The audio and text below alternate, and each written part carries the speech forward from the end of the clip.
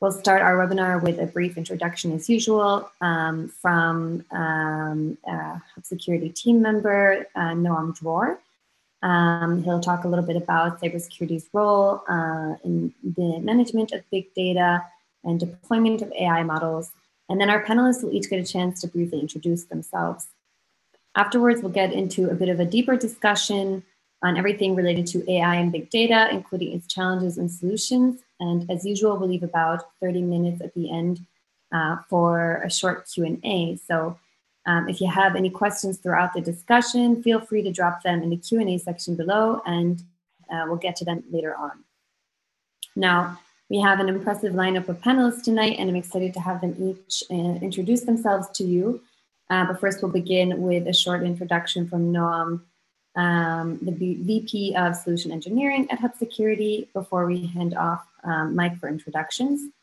So without further ado, Noam Dror, welcome to our panel tonight. Sounds good. Thank you. Or today, wherever you are. Yeah, exactly. You can hear me okay? Perfect. Yes, go ahead. Okay. Hello, everyone. Welcome. Thank you for joining. My name is Noam Dror. I run solution engineering here at Hub Security.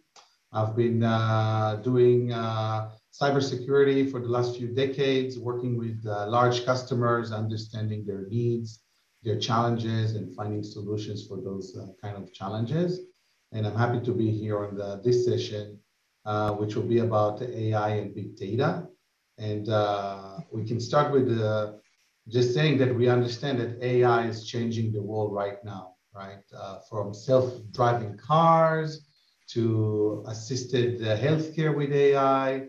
You can see AI now in everything. So it's either becoming a competitive advantage to an existing solution, or it's becoming the source of a brand new technology or a new sector, just because of the strength and the benefit it provides. So the basis of AI is a lot of data, big data.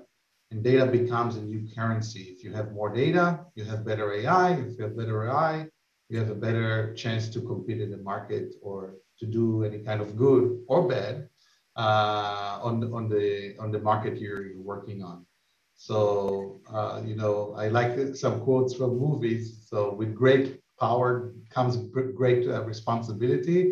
Same thing with AI, right? We are going to talk about different opportunities and challenges that AI, you know, throw at us, and what are kind of solutions or possible ways to solve some of those challenges. And I'm honored to be presenting with this distinguished panel. So looking forward to a great conversation here, and let's have a great session. Thanks, Journey. Yeah, thank you, Noam, and we're really glad that you could be here with us today.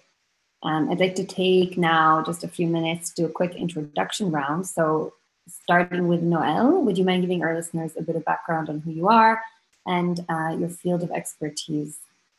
Absolutely. Thank you so much for having me. And what a great intro. I love that quote. I could have it pinned on a wall. I definitely feel it every day. I'm Noelle Silver, as you mentioned. Thank you so much. Excited to be here. My AI journey actually started about 8 years ago when a product called Amazon Alexa was born. I was a very early member of that team, got to watch us go from, you know, a good idea to about 1,000 beta users to 60 million users. And now it's in over 100 million homes. And building AI when you don't actually know what it will become is something that, well, I hope all of us that are working on cool projects get to experience. But at the time, it was pretty rare. And then I was recruited after that to go to Microsoft and do a similar thing for the models in their research organization and productize those. So you'll start to see a theme. I'm really big on productizing and really implementing machine learning operations, building code pipelines, like actually making AI real for customers. Today I work at IBM. Again, I've spent a long time talking about the dream of AI. A lot of customers struggle with this. And so I went to IBM really to help customers implement. So super excited to be here. I can't wait to share some fun stories about, you know, the trials and tribulations of doing AI, the easy way and the hard way. Thank you. Awesome. Thank you. No, I'm really glad that you could join us. Next, we're going to go to sorry, I'm mispronouncing. I apologize. Subramanian Iyer. Go ahead. Why don't you tell us a bit about yourself? Yeah, absolutely. Thank you. My name is Subramanian. I am the Senior Director for Data Sciences at Target. I lead various AI teams for forecasting in supply chain and merchandising modernization. So topics like inventory planning, digital placement, fulfillment, financial and budgetary planning, price optimization. These are areas that my team works on. Prior to Target, I had been head of analytics at First Republic Bank, where I led various data and analytics teams and built several initiatives from scratch. Prior to these leadership roles in analytics, I was in investment banking at Goldman Sachs, and I worked on derivatives pricing and structuring there, with a special focus on financial institutions. And before that, I was in Silicon Valley as an engineer, so technical person. My education was primarily in computer sciences, so I think of myself as somebody who applies math and computing to solving business problems across these various domains. I look forward to some of the conversations today about the opportunities that AI has in impacting business, as well as the challenges that are faced in development, as well as deployment of AI-based solutions in corporate world. So, glad to be here. Great, thank you. And yeah, Subramanian is joining us from San Francisco, if it wasn't already obvious. Yeah, I am in the Bay Area. Thank you so much for being. Yeah. Lastly, we have Pratim Das. Do you want to go ahead? Introduce yourself. Thank you, and thank you, Hav, for having me. So just in terms of introductions, I'm Pratim Das. I'm a VP at Capegemini Invent, building the data and big data and AI advisory practice over here. At Invent, we work with customers from all industries. The real focus is unleashing the human energy through technology and inclusive and sustainable future, really. Prior to Capegemini, very new, 3 weeks in role. Prior to that, I was in Microsoft, director in the customer success unit, where I ran the data and AI solutions architecture team for strategic customers. Prior to that, I was in a very similar Noelle's experience. I was in Amazon, AWS, where I was a big data architect aligned to some of the largest customers in EMEA. Before that, I worked in cybersecurity with Dell SecureWorks. Prior to that, recording industry, working with large companies to ensure artists get paid for their work, really. So we're really looking forward to discussing with you some of the challenges, some of the great successes, and how AI is shaping, people, culture, society, and the environment that we see. So thank you for having me. Awesome. Thank you for joining us. Okay, well, what a great panel. I'm just gonna dive right in because we only have about an hour, about 45 minutes to an hour for the discussion, and I want to get us started. So we're gonna divide today's discussion into 3 topics, starting with our first topic, which will be a general overview or introduction to current AI market and technological development.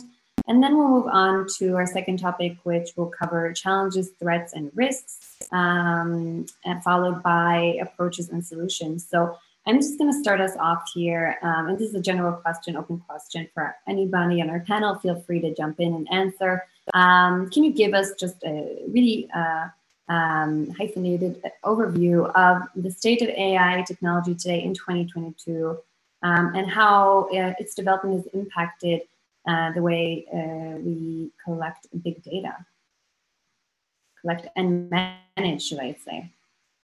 Okay, I'll go. And I'll start anyway. Well, I have a slightly different perspective because I think similar to everyone here on this panel, we've been doing this a long time. So what seems old to me is actually new to the rest of the world. So it's interesting because I feel like, so many companies that I've worked with over the last 10 years really have started implementing data science, have started implementing data science, have started building teams. Some of those teams are now in their 5th year of existence. Like, we're starting to see some maturity, but these are in now taking a step back in about 1% of all companies, right?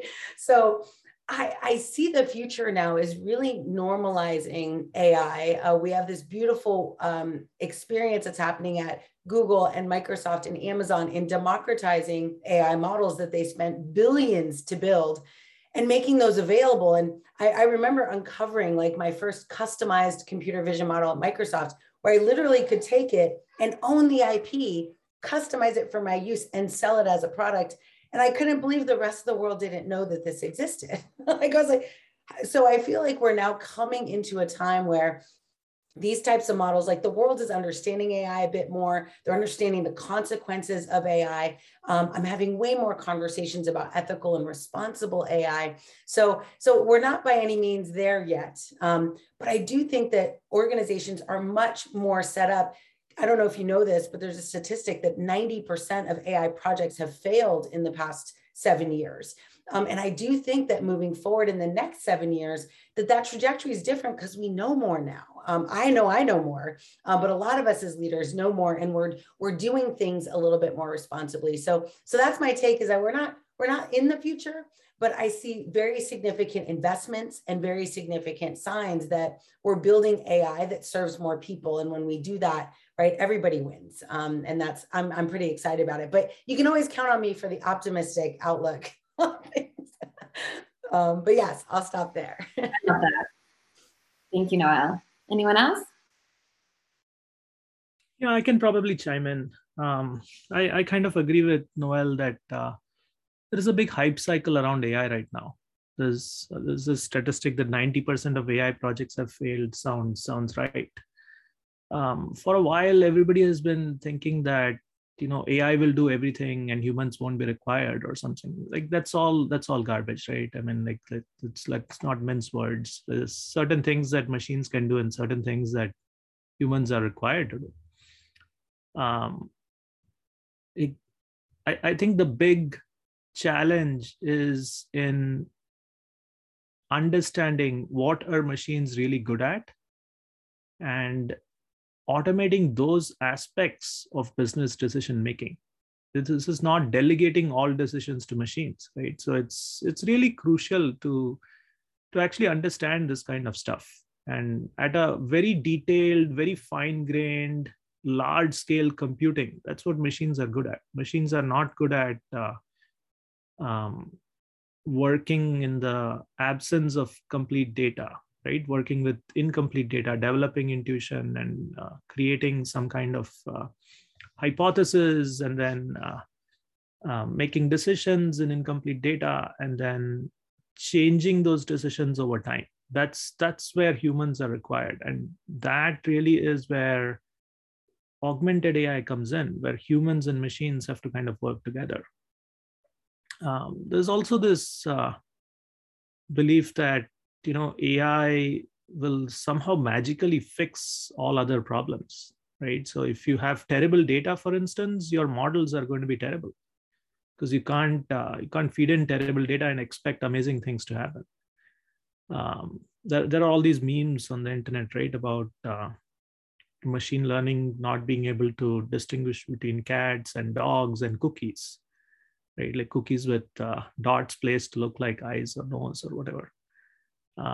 But that's true. Like, you do need good quality, high quality data before AI can actually accomplish something. So understanding how business processes need to evolve and change and incorporate data and AI into it is the critical thing that businesses have to do and companies have to do in order to get the most value out of these investments. Like, we don't have chief arithmetic officers, right? Like, everybody knows how to do addition or subtraction or multiplication. It's a little bit like that. We have to incorporate these techniques in how we do other things day to day. It's not an AI project. This should be a project about well, let's understand our customer lifetime value. It's a customer lifetime value. You might use AI, or you might use something else, or you might use big data. You might, introduce a human and have them do this based on their experience, or you might do a mix of all of that, right? So the project should really be about delivering business value rather than an AI project. So that's the direction in which things should go, right? You start with a business problem and then work backward to what is the technique I need in order to solve that problem. So I'll pause there. Well said. Well said. Anyone else wanted to add anything to this? Yeah, just quickly, just to add. So totally agree with the rest of my panelists. The additional dimension that I may want to add over here is it has become a whole lot easier, right? So in a long time, or not long time ago, a few years ago, it was very difficult. It was limited. The knowledge of creating AI systems, the knowledge of dealing with large quantities of data was very limited to a very select set of people who are practitioners in this space. What we have seen in the last few years with the sort of loads of powerful algorithms, pre-built AI models available from a lot of technology vendors, Microsoft, Amazon, Google, and a lot of vendors out there. And also the computational power, before to run a complex model, you don't know where to start, right? So now with cloud computing, a huge amount of resources are very cheaply made available for you to try and experiment. What I'm trying to get to, the cost of experimentation is low now. Before you had to procure hardware, make a plan, and takes like months before you could even start building, let alone test your stuff. Now, if you have a fantastic idea on AI, you probably can get started in seconds, and you probably be able to, going back to the previous points from my colleagues, is you may not get the perfect 100% accuracy or anything like that, but you can get started very fast, and the cost of failure is also very low. Equally, the cost of storage is only going down and down and down, right? So I think every year has been going down since I was born. So that is true. The fourth thing I would say is vast sets of training data are available. People are experimenting and putting models, data out there. So very rarely you start from completely scratch.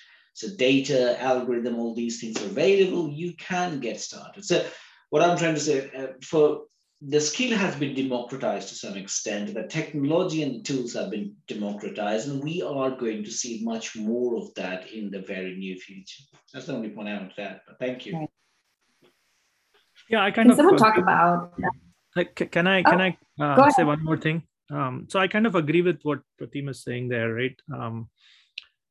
I think the ability to experiment from a science and engineering perspective is phenomenal right now, right? It's become so much easier to develop models, deploy them, test them, and so on. But where a lot of projects fail is in their adoption and their the so-called last mile of delivering to the end user, right? And fundamentally, a lot of the business processes are still stuck in the human world, not in the computer world, right? So if I think about in the finance world, so there's loan approvals, right? You could, you're not allowed to do any redlining, let's say, right? So you can't discriminate based on where people live. But what machines can do very easily is approximate redlining based on other characteristics, right? So humans have to kind of intervene and make sure that that is fair and that doesn't happen, right? So a lot of the deployment and utilization is kind of gated by humans, right? In retail, as I see it, a lot of processes are manual. Store shelves are stocked by humans for the most part. I mean, yes, there are some automated robots running around stocking a few shelves in a couple of stores, but these are very experimental in nature right now, right? And as humans stock the shelves and put stickers on the items and so on, that kind of outweighs the speed and the rapidity of iteration that's possible in the electronic or the computerized space, right? If it's going to take a human 2 days to stock an entire row of shelves, then it doesn't matter that, you know, the algorithm can run in 20 seconds versus 1 minute, right? So a lot of focus needs to be put into the bigger picture context of where the AI algorithm is being applied and deployed, rather than just optimizing for the speed and the pace and the rapidity of the algorithm itself. Thank you, Subramanian. We touched on and we talked about a few industries which will be impacted by the development of AI. Pratim, any other niche areas that you can elaborate on for us? Yes, of course. I think one area that I'm particularly interested in, part of AI, is the kind of the machine teaching area that's evolving, which is not everyone is excited about these things, but I get excited about little things, and this to me has got the reason. Let me explain why I'm excited. I think AI is very powerful. Let's it's not here to replace anything we do as humans. It's here to support what we do, augment things we do, improve the things we do, help us with repetitive tasks and make things better, right? But where AI can really make impact in the coming years is the challenges we face as humanity, society, accessibility problems, environmental problems, economical problems. Really, with AI, we can make some significant changes in the way we live in this world and we interact with this world. So this is a very old stats. In 2018, Gartner, 4 years, I can't believe it, Gartner quoted that there were about 10,000 data scientists, probably exponentially grown since then. So which means there are about 10,000 people who, with AI engineers and expertise, who can write and build autonomous AI from scratch using code, right? And these people are very niche, degrees and PhDs, and really understand technology to a great extent. But if you look at it, there are about 10 million software engineers out there, right? Even more now. Obviously, this is 2018 numbers out there. So these people can obviously, they may not know AI as much, but with the new way, democratization of AI, they can use the stuff that's been created, pre-built models in their applications, and do that. But on the other end, what I'm trying to get you to look at is there is about 100 million process experts available in the world. These are people like chemical engineers, process engineers, supply chain expertise, financial services experts, analysts, logisticians, doctors. And the industry needs a lot of help. And here I think with AI, and particularly with machine teaching and simulations, there is a huge scope of improvement that can help with optimization, reducing cost, and really helping with things like sustainability goals. So this is just one area that I am very excited about. And going back to Subramanian's point, is the real application of AI, the application of AI into business outcomes, in this particular case, societal, economical, and environmental outcomes, through these particular areas of AI. So that's the one I wanted to mention. Yeah, just to add on Pratim's answer. Well, first, Pratim, thanks for saying again that it's not going to replace humans, and it looks like we're not close to Skynet getting over the wall, so that's good. The second part, I do see a lot of increase in industrial AI.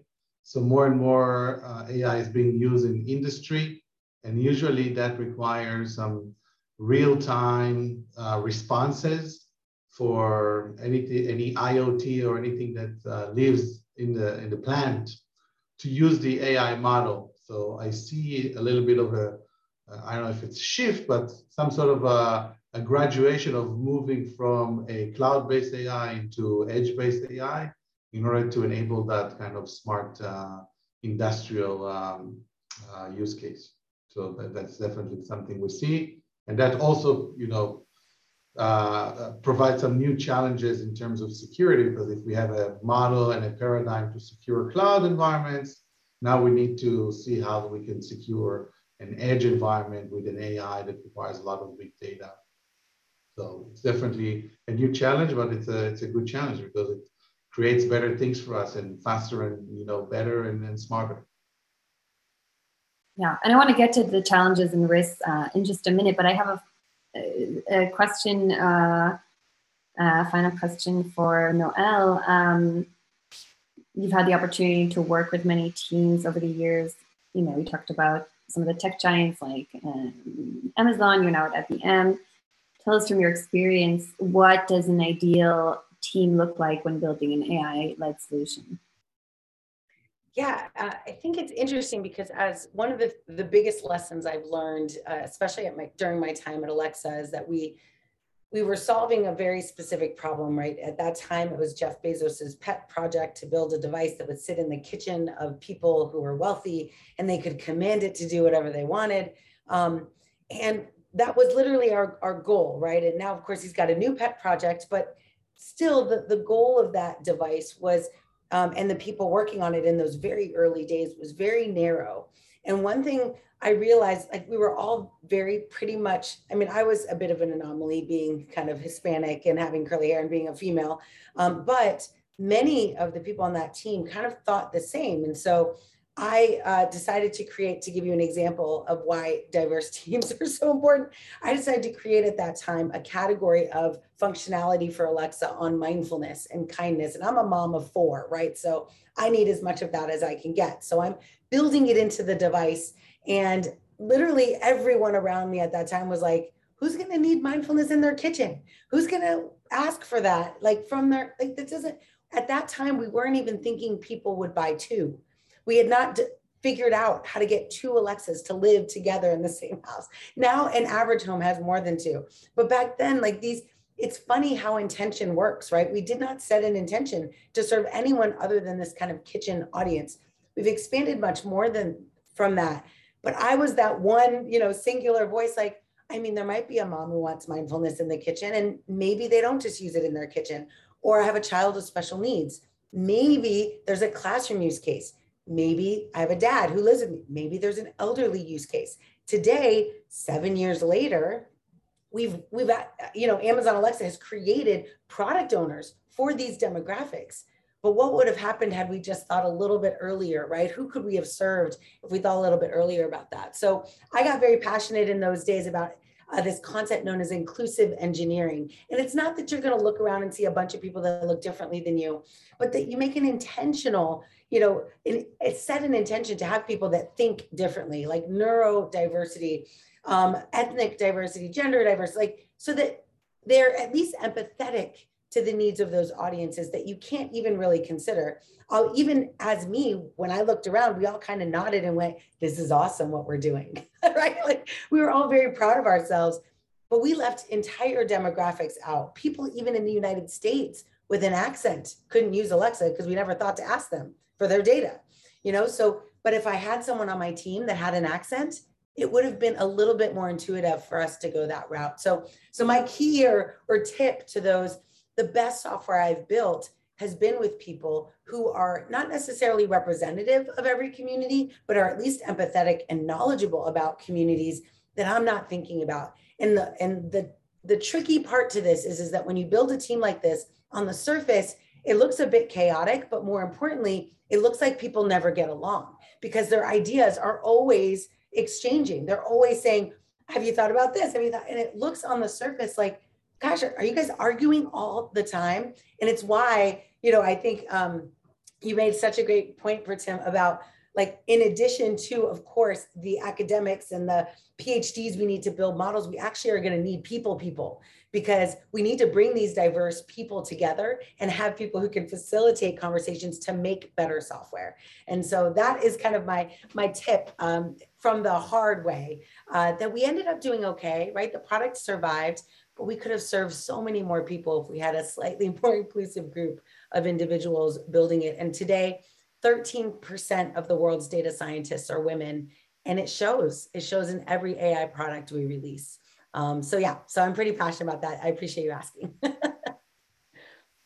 I love that, Noelle. And what I'm hearing from you and Pratim both, after years of experience working on the business side, you've come to understand the potential impact that AI can play also in doing social good.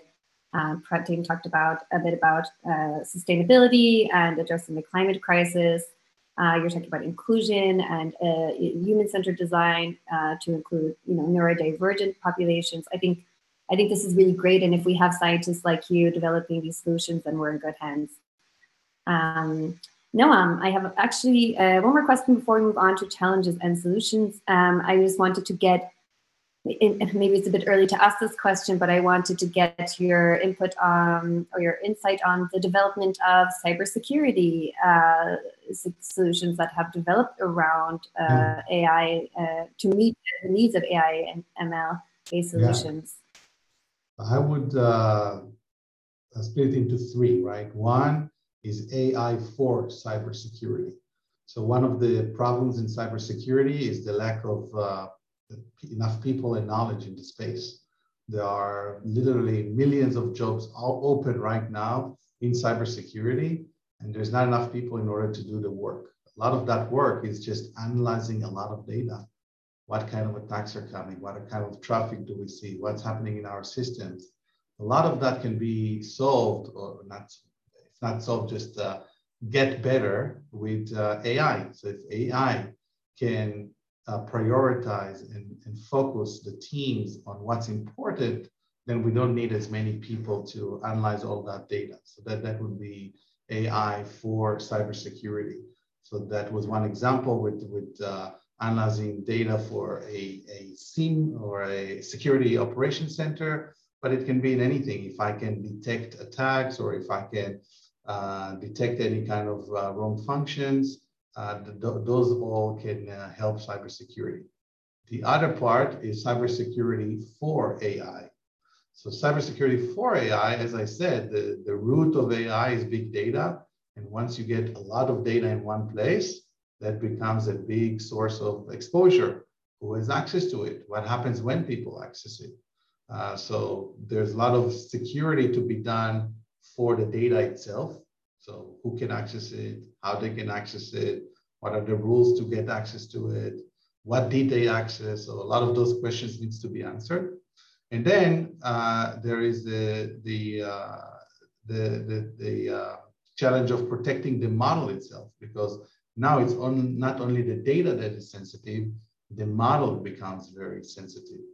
And that's a big problem, because in order to run AI, you either need to collect all the data in one location and analyze it, or you can do different things like federated learning that would do models in different places, and then you gather the models together. But each one of those models is an intellectual property that is very important, and any kind of manipulation to that, or any kind of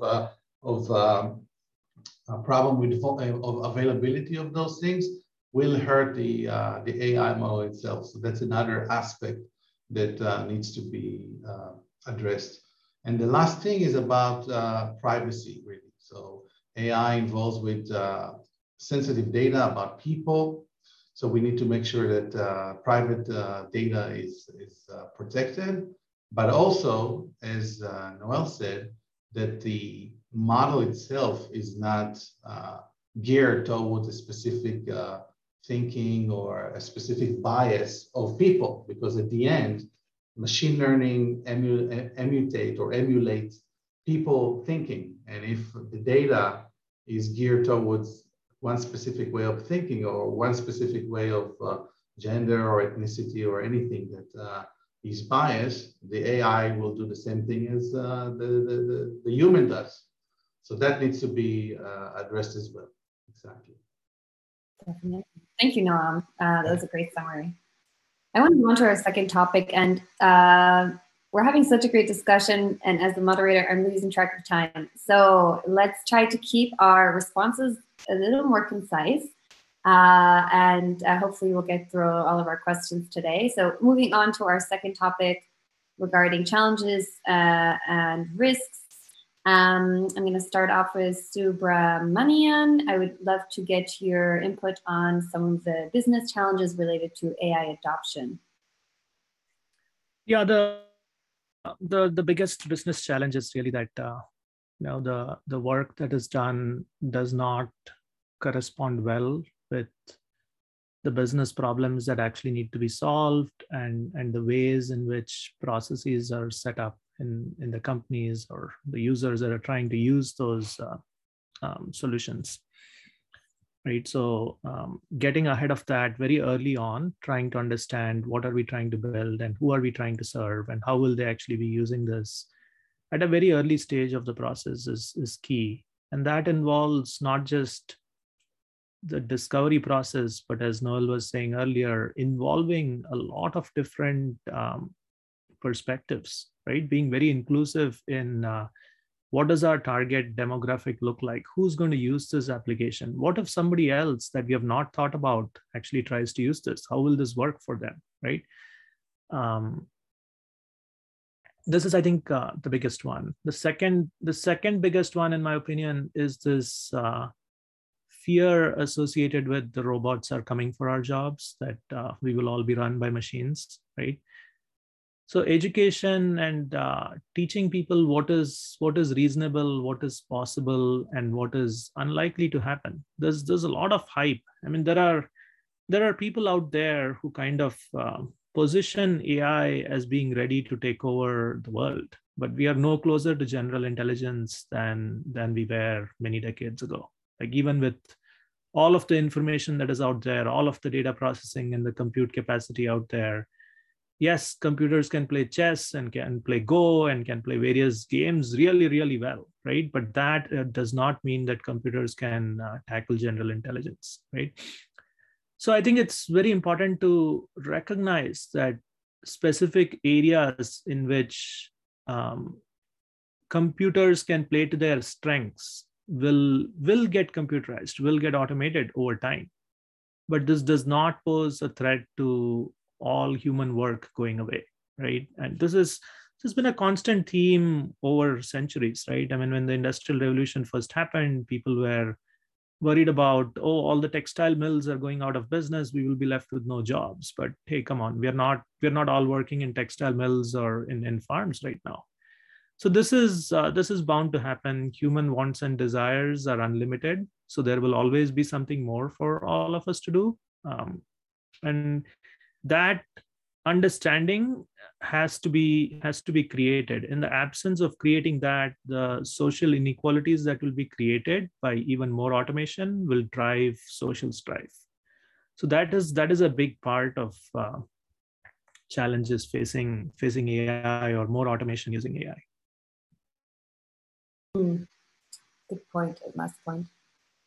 And we're already seeing that, right, with social media platforms, and many of them are essentially are algorithms feeding people news feeds, choosing what content to share. Yeah, I want to get to social that. Media platforms. There's also the gig economy, where a lot of people feel like they're not being they're being discriminated against, or they're not getting what they should be getting, and that a lot of the computers are taking over is fed from the dissatisfaction from gig economy. So creating these mechanisms that will make people less afraid, right, and creating more equity, building that into the system and into the mechanisms is critical. Definitely. Thank you. Noelle, what challenges do you see organizations struggle with when trying to operationalize their AI projects? I'll tell you from a couple different perspectives, because operationalizing AI, it's what we're all trying to do now. If we've been working in machine learning at any form. I work with lots of Fortune, let's say 100 companies, and they're all like, we've got this team and they built a model. And so when we use this term operationalizing, really it means, is anyone using that thing? Like, is anyone using the models? It didn't matter before. I think, as we mentioned earlier, right? Like in the 20 years ago, people just built models to like as an experiment. Like that was the whole point of AI. We were experimenting with different things. It was an academic exercise. Today, when we start an AI project, we expect productization. We expect to put it into production, which is a very strange thing for an AI model because it's broken before it gets fixed and we put it into, anyway, there's so many challenges with it. So operationalizing is just this fancy term for really getting your models used by the people that need it the most. And what I have found today is that I can go in, and if you've got a model, it's very easy today. My tip is, of course, learn about the evolution of DevOps, right? DevOps is something that is, if you're in software engineering, you know it and love it, and it has changed the way we do everything. But it's funny because machine learning teams don't have that same history. They don't have those same pains. They didn't get to that answer. So they're not there yet. And so when I come and I introduce DevOps, they're like, oh. So I encourage those of you who are not specifically in AI today and happen to have a sysadmin or DevOps background, like there is a future, a huge future for you, because most of the models, it doesn't matter how good they are. It doesn't even matter if they work or not. It only matters if someone can access them and use them in production. And when I say that, I really mean, can you put it in a container? Can that container run anywhere? Can it run on AWS or Azure or GCP? Can it leverage other services, right? This is based on 20 years of software engineering, microservices and service-oriented architecture. But now data science is at that kind of tipping point of, does it become functional? Do I get my return on my investment? Or does it become one of the 90%, right, that failed? And I think it's because these data scientist teams, they don't have that SRE or site reliability engineering skill set to take their product to market, right? To give it to their devs in every line of business and make it possible for them to use it. So that's a huge opportunity. Or not many of us like to do this work. And some of us are intimidated by AI, but it's a huge opportunity because otherwise these models that are extremely capable of improving the ingenuity of people will die on the vine because there's no one there to carry it over to production. And it'll be a sad thing if we don't do that. But I'm recruiting, obviously. Not people into my org, but just people into this methodology of like operationalizing data science. It's a challenge, but it's something that we can do. And it looks like Pratim. Definitely. And we're going to yeah, go ahead. Pratim, I also add your 2 cents and then also expand for us maybe on, talk us through some of the governance frameworks that exist. Oh yeah, good. I was just really passionately listening to what Noelle Yes. said. Is so true, and it's so true. The thing is, I feel like your response was from a pedigree software engineer who's gone into the whole standard life cycle and trained itself into the, why can't you think of DevOps, right? It's absolutely so true. But I understand it's not straightforward in machine learning. MLOps, some additional considerations are taking place. What do you put in a source control? Is it the code, or is it the model, or is it the algorithm, right? So anyway, or is it the data? So let me take a little step back and really think about general governance that one needs to think about. And I think it's very important to think about that from day one.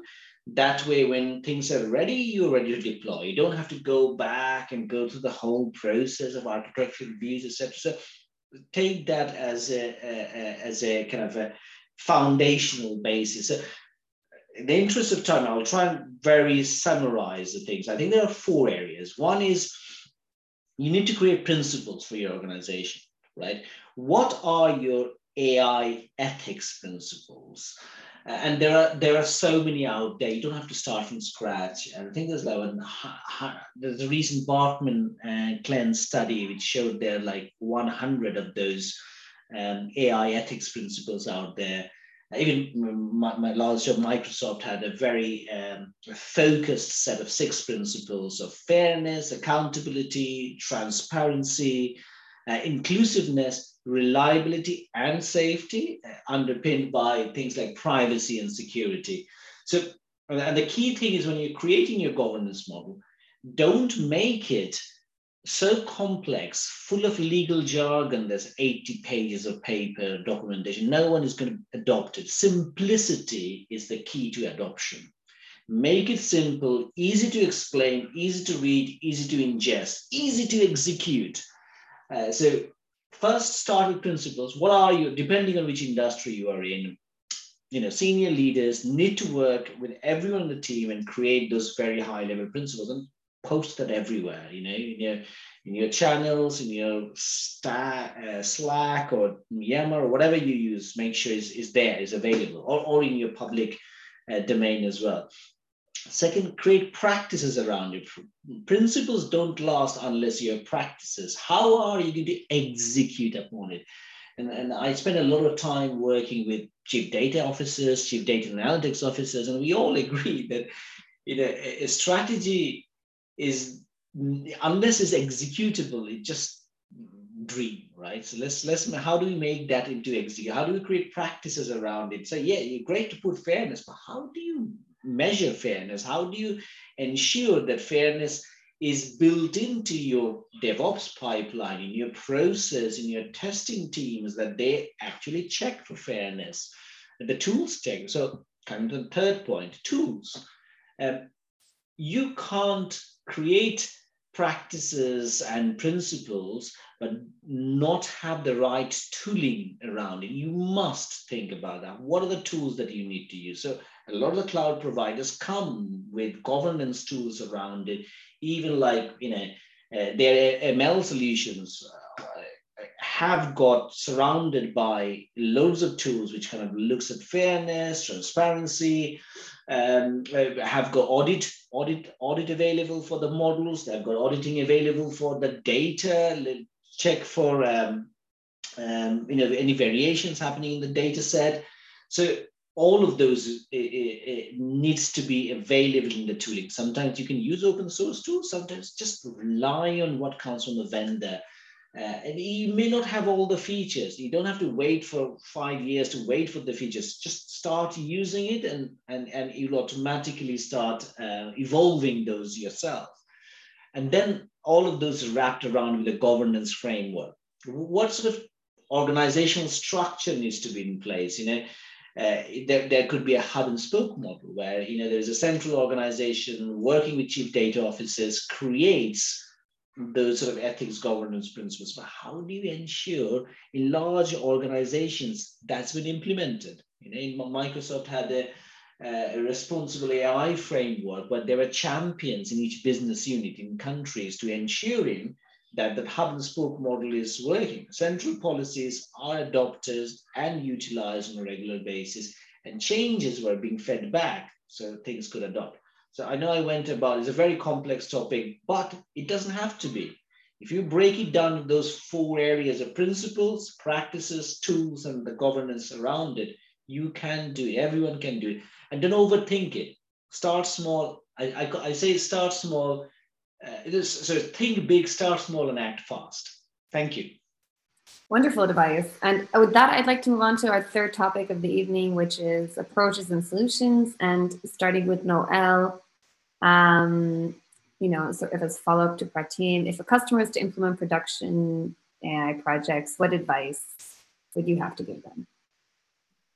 I was like trying to write down that thing you just wrote or said. That was awesome. I love it. Think big, start small. I feel like that's a good mantra. I think we talked about this a bit already, but one of the biggest things I try to tell organizations as they're getting started, it's very much related to what you just said. I call it an AI manifesto. You really do have to set an intention, and that you have to be intentionally bigger than you think, right? Because AI is never just what you're going to do, what you think you're going to do with it today. And this is why creating an inclusive team, a divergent thinking team is so important, because they're going to be able to come up with these use cases. you never thought. And I, encourage my teams to think about like, what's the best happy path? We go through this process. It's called design justice, where you don't just talk about, often in UX and in these design thinking sessions, we are very optimistic about the world we're going to improve. And we never really think about the bad things that'll happen. And so I almost call it, instead of goal setting, it's like fear setting, right? Where you go and say, what is the worst thing that could happen? And even then you can't prepare sometimes for AI. But it's not to, of course, go be negative. It's simply to say, okay, how do we avoid that happening? To give you a very specific example, I was very disheartened when I'd get off the stage talking about Amazon Alexa in those early years. And there would be people who would be like, hey, why would you create something that I'm teaching my child to command who has a female voice? Why would you do that? Why would you characterize it that way? And then later, 5 years later, now I have an entire demographic of women named Alexa who are really upset about how their life has changed because 100 million people command a device that happens to be called Alexa.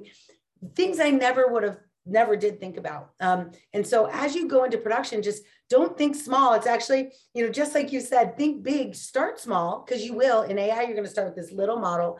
Our model was very small when we started. It was barely even AI. It was mostly regex and pattern matching in NLU with Alexa. Like, it was nothing magical. But then it grew to something. And without that intention, you end up hurting people. And you don't want to. You're there. You want to serve these people.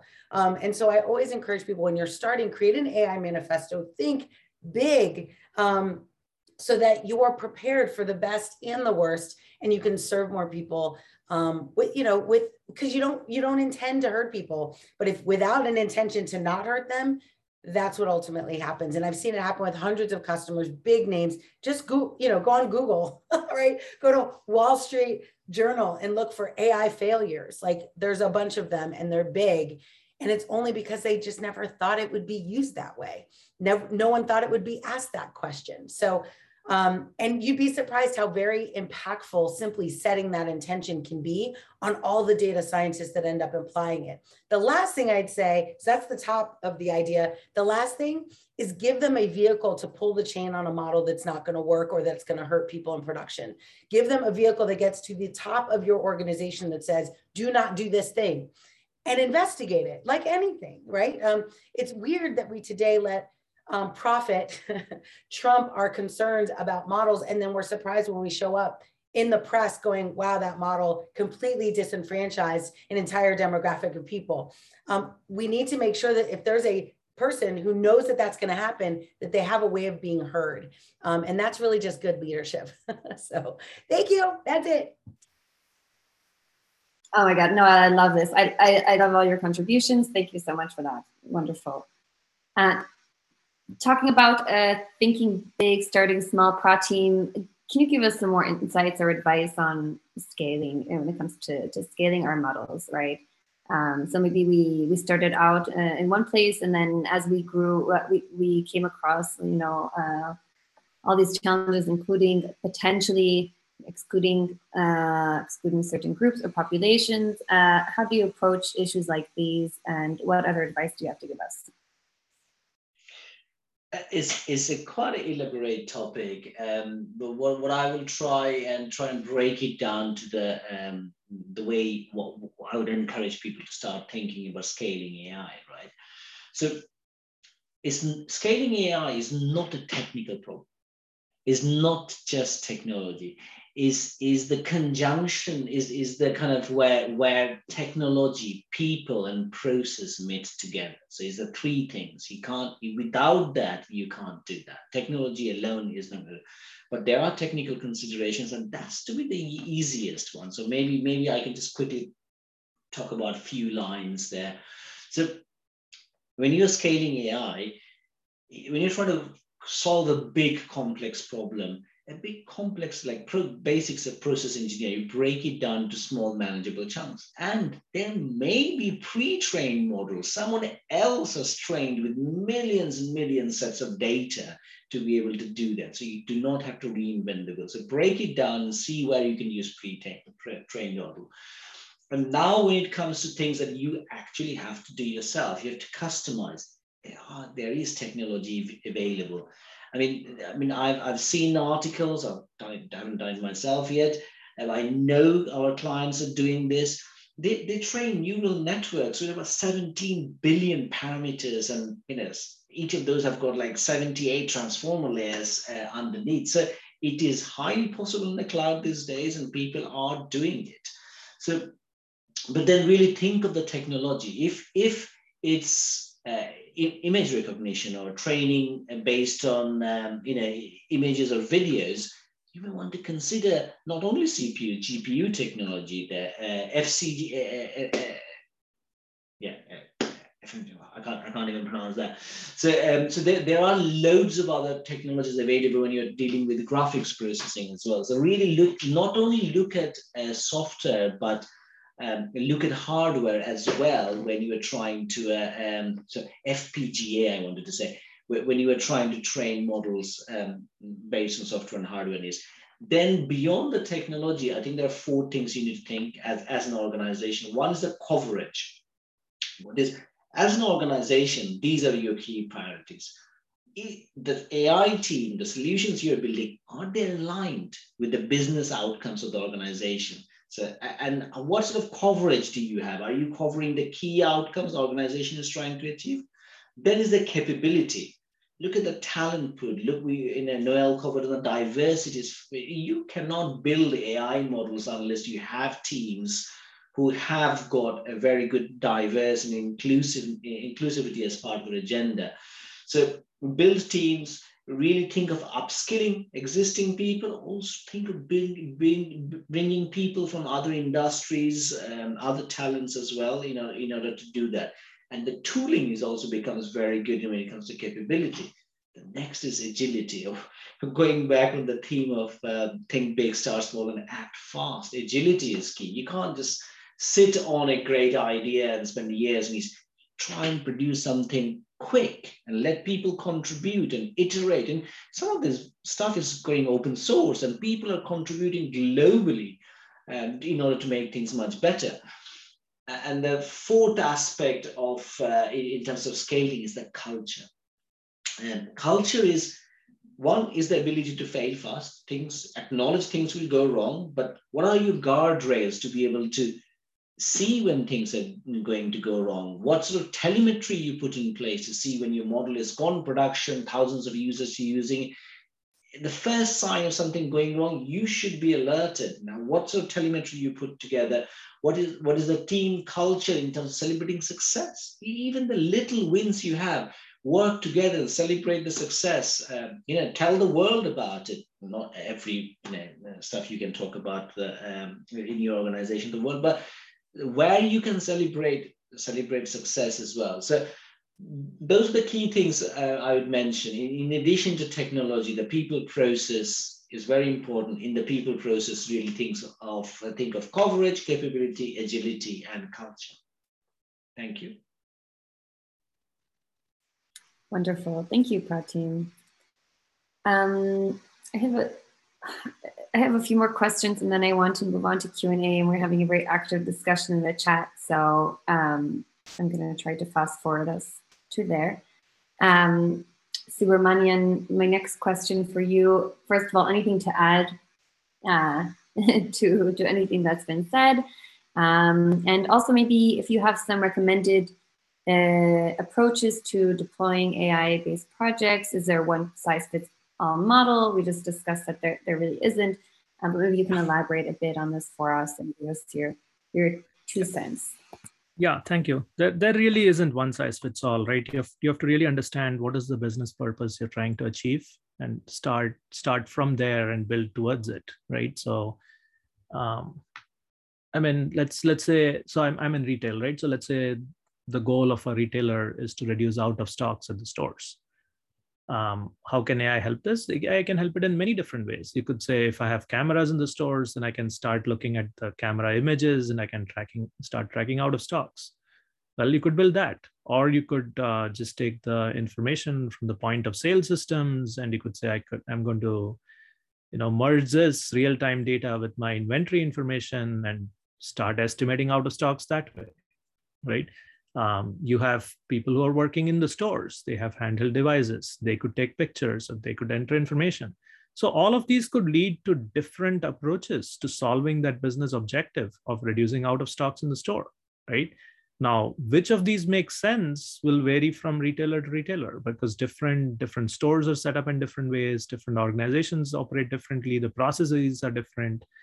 So it's really important, and like probably the most critical aspect of AI development and deployment is actually understanding the art of what is feasible in the technology and tooling and culture that we have in our organization.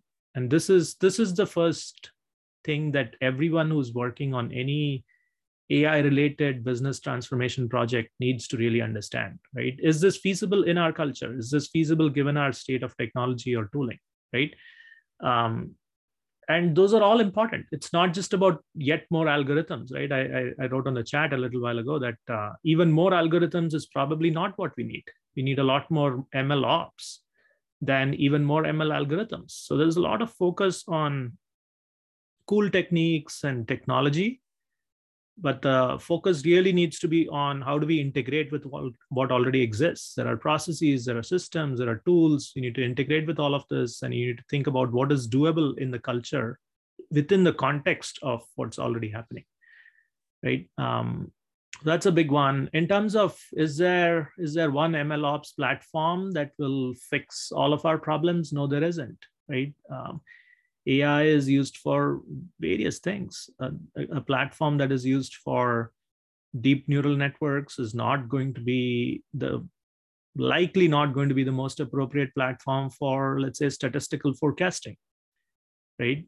So depending on what needs to be accomplished, the methodology and the platforms and the infrastructure needs to flex. So this means you have to build in resilience and robustness into the AI teams and the machine learning teams and the machine learning operations teams, so that they can flex according to whatever the needs are, right? That flies in the face of a lot of organizations which try to accomplish or which try to optimize for as much efficiency as possible. So efficiency says that you'll do one thing and you'll do that one thing really, really well, right? What you want is a broad set of capabilities that you can deploy to multiple business problems, right? Again, this is an area that is pretty much in flux, right? DevOps is understood much better than MLOps at this point, right? Even just the notion of what is the equivalent of GitHub for ML or for AI, it's truly hard. Because what does it mean for a model to have changed? Has your model changed when the data underlying that model has changed, right? You might not have changed a single line of code. You might not have changed any parameters, but still your outputs might change because some data changed underneath, right? So getting to grips with all of this is really important. And the only way to do that is to have teams that are resilient, that can adapt to the changes, right? We've seen a lot of improvement in terms of scale in the last decade, right? What was considered practically impossible 10 years ago is now considered routine, right? So again, unless you have teams and processes and a culture that is willing to change with the times, it becomes really hard to deploy and adopt AI solutions. Well said. Does anyone want to add anything onto that? I would just say, echo it 100%, that mindset is just as important as technical skill set, and that, you can do, like we've been saying this whole time, like you can build great technology, but if you don't have people that have the right growth mindset, I mean, your 3-sentence thing is exactly that, right? Like you have to have people that are willing to be resilient, that are willing to be adaptable. I heard someone recently say, of course, we need people with high IQ and we need people with EQ. I'm sure you've heard of this, the emotional quotient, emotional intelligence. But really now we're in a season of AQ, adaptability quotient, and we need people on these teams that are willing to say, I don't know, but I can learn that. Or I don't, like all of Alexa was built by people who had never really done NLU specifically before. They were data scientists, but we also had sociologists, endocrinologists. Like we had all these different scientists coming together to try and do something that had never been done before. And so it takes a specific mindset to be willing to try and fail, and try and fail again. And literally AI fails every day. There is no perfect AI model, and it's not for everyone. But you do have to have this kind of growth mindset and willingness to pursue a desired good outcome for everyone. Otherwise, you quit. And that's what we see when we see organizations say facial recognition is broken. We're going to throw it away. And we're not going to do that. We're going to take it out of the market. When the answer is actually less we move away from it and more we get the right data so it does the right thing. Like AI is not a finite, it's broken or fixed. It's a constant evolution, to your point around DevOps and the point, like when a model is constantly growing, it's a living document. How do we track that? How do we productize that? But yeah, I think mindset is huge. So I'm so grateful that you brought that up. Wonderful. Well, I have a final question for Noam, and then we can move on to our Q&A.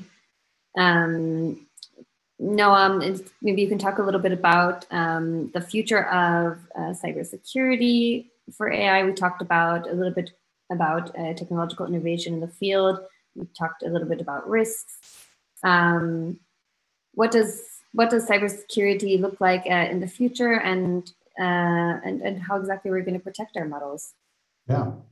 So I think in order to understand the future, we need to understand a little bit the past. And the past is we try to control AI by anonymizing data, by limiting access to data, and that doesn't work very well. It works to a point, but is not as useful or as utilized as clear data. So the reason that we are using those tools, anonymization, de-identification, or just saying you just have this amount of data and not a big amount of data, is a lack of trust and a lack of standard way and standard contracts to get access to data and control what can get access to that data. I think that's the main challenge. And I think that's what is being worked on right now. So one, we'll see more and more even enhancements or advancements in privacy enhancing techniques. So not just let's just remove, age, let's just remove gender. I think we'll see less of that, and we'll see more of maybe AI for creating data for AI. So I think we'll see more of that. I think we'll see more of encryption because of hardware development. I think we'll see more hardware that is able to deal with encryption and process data as it is encrypted. So homomorphic encryption is kind of an emerging space right now. We'll see more of that becoming more readily available. I think Pratim talked about GPUs and FPGAs and more dedicated processors that will be able to process AI faster. They'll be able to process the data as it's a more secure way of data. But I also think we'll see more standard way to contract data. So, I'm envisioning something like a LinkedIn for data. So instead of saying, hey, this is who I am and this is all of my attributes and what I did and the type of person I am, you'll see the same thing for data, and you'll have a contract to say, why do you need the data? How are you going to use it? How are we going to access it? And there will be a way to enforce that. So that's the important part. So not only to understand what is the data and how to use it, but how do you enforce, who can access the data, what they can do with it, for how long it's going to stay with them. And you'll be able to revoke that instantly. So I think that's where the industry is going to. We all have a stake in that because we all want to use more AI and make it safer and better. And I always hear data scientists say, we need all the data in its clear format. And I always hear security people who says, you need less data and it's all either encrypted or anonymized. So that constant challenge will have to be resolved. And I think we'll use a lot of technology and a lot of standards and legal contracts in order to deal with those kind of challenges. Definitely. Thank you, Noam. And thank you to everyone on our panel. This was a really wonderful discussion. Not what I was expecting, but still great. We talked a lot about important ethical questions and security challenges as well. And any place that we can bring those two topics together, I'm there for. So I want to move under Q&A. We have about 15 minutes left, and we have some questions that have come up in the chat. Of course, I encourage our audience to share questions in the Q&A or in the chat if you can't find the Q&A. You can share there as well. But I'm just going back on some questions that we've gotten from our audience. The first one being what characterizes or what characteristics should high quality data have, or what determines the quality of data? Anyone who would like to answer, feel free to jump in. Yeah, so I want to talk about data a little bit. I started typing in the chat. I think I sent it only to the panelists. I didn't send it to the attendees. So let me talk about this a little bit, right? So think about effective science. So effective science is about running experiments. So if you take the theory of evolution, right? So Charles Darwin actually went out to the Galapagos Islands to collect data, right? There's a lot of stigma associated with data today. It's like, I'm not a data analyst, I'm a data scientist. I don't build dashboards. I don't work in analytics. I don't want to build, like that's broken, right? Any data scientist needs to be self-sufficient. They need to be able to look at the data, run exploratory analysis, figure out, create hypotheses, figure out whether that's right or wrong, figure out what needs to happen, and then go build the models, right? Like this extreme focus on I build cool algorithms is the cause for a lot of hubris and failure of AI projects, right? So in my opinion, we should not be having teams that collect data and teams that use data. They need to be, it's fine for somebody to be more of an expert in data processing than on statistics. That's perfectly fine. But the statisticians also need to be able to analyze data and work with it and need to have a real fluency in that, right? To the extent that these are people on different teams, those teams need to work extremely closely. They need to be in the same sprints or need to roll up into the same organizational structure and so on, right? So a big chunk of the data is not fit for use for data science happens because people forget this. People think that data engineering happens in a vacuum, and then the science of data science happens in a different silo, right? So if you bring those together, then you're much less likely to have poor quality data and so on and so forth, right? Now, a lot of data originates from operational processes, which are often owned by the business lines, right? The business verticals rather than technology or the data science organizations. Again, creating this philosophy of partnership where data science is trying to solve a business problem incentivizes people to actually ensure that the data collection, the data processing, and the science algorithms that consume those data sets are aligned with the business goal that is being tried, that is being attempted. That's the best way to get clean data, is to make it clear to people what that clean data will actually buy them. And honestly, if somebody tells you that I don't value what you're trying to do, then that tells you that this is not something you should spend your time doing. Like if cleaning up this data and building a model on top of it is not worth the effort, right? If the benefits you get from it is not really worth the effort of doing it, then maybe you should not do it, right? There's a big misallocation of resources going after extremely tiny gains with a lot of cost associated with it, right? So one way of avoiding that, and that's another way in which AI projects fail, right? Where you run a giant project and then the benefits you get from it are tiny, right? So if your data cleaning and data acquisition costs are enormous, then this is probably telling you that you have stumbled on a problem which is not economically viable or economically feasible to solve at this point. Juliana is asking, how can I be sure that the data I'm extracting meets the needs of the data scientists or the team? So I think this comes back to the manifesto we talked about earlier, right? Like the identification of early, like everyone needs to be on the same page about what you're trying to do. And it's better, of course, if we all get together and we think about the big things that we're trying to do. But at the very minimum, you have to have a shared goal. And going exactly to what you just mentioned, we also have to have very specific, we'll call them KPIs, OKRs, a piece of data that you are trying to hit. We call them business outcomes at IBM, but we guarantee business outcomes. When we start a project, we literally say we will achieve 35% reduction in X, 95% increase in Y. And if we don't get there, we don't get paid, right? And of course, we're relatively conservative in our assessment, but that's what drives all the other things, right? The identification of what you're going to do tied to a key metric you're going to use to measure when you've done it. Because with AI, if you don't put that box that says, yes, it's done, or no, it's not, it becomes a project that can live on until it takes a bunch of stuff down with it, right? And then there's no outcome, no one going, you did it, congratulations, check the box, move on to the next phase.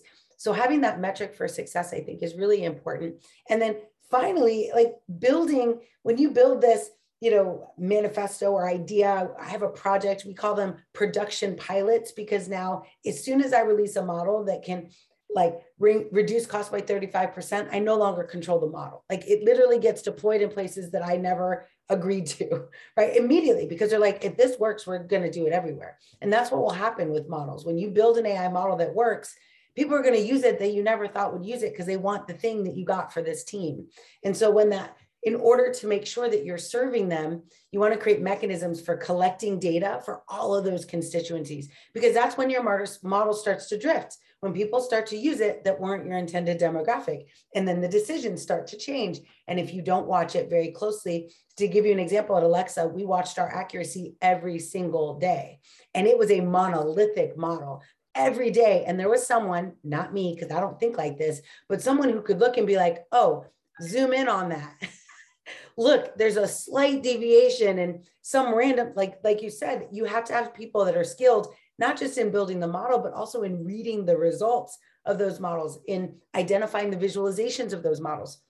So yeah, I think it's very important to think about the goal and then narrowly focus on achieving those results and using that to drive, how do we collect the right data? How do we expand our scope? Because like you said, that's why a lot of projects fail, because they have no direct outcome. And once we shifted at IBM to this number, we became massively more successful, because we now, of course, had models that were working and delivering value. And people were like, great, we'll do more of that. If you don't, you lose trust. And then ultimately, AI becomes exactly what it is in many companies, just hype, a hype cycle. A final question we have here in our chat before we wrap up. Thank you, Noelle. Diana is asking, data is increasingly being generated by non-digital sources. Do we need a different approach? I can have a crack at it, but it's a very complex topic, which is needs a lot of thinking, and it could be a philosophical answer as well. But I would go back to the foundations of software engineering, right? So, and then really look at it. You can't monitor anything unless you have, for example, a catalog. So yes, you may want to gather data from non-digital sources, right? But maybe start thinking of categorization first. Where is data going to come from? What are the different categories coming from? And then really think of creating a catalog.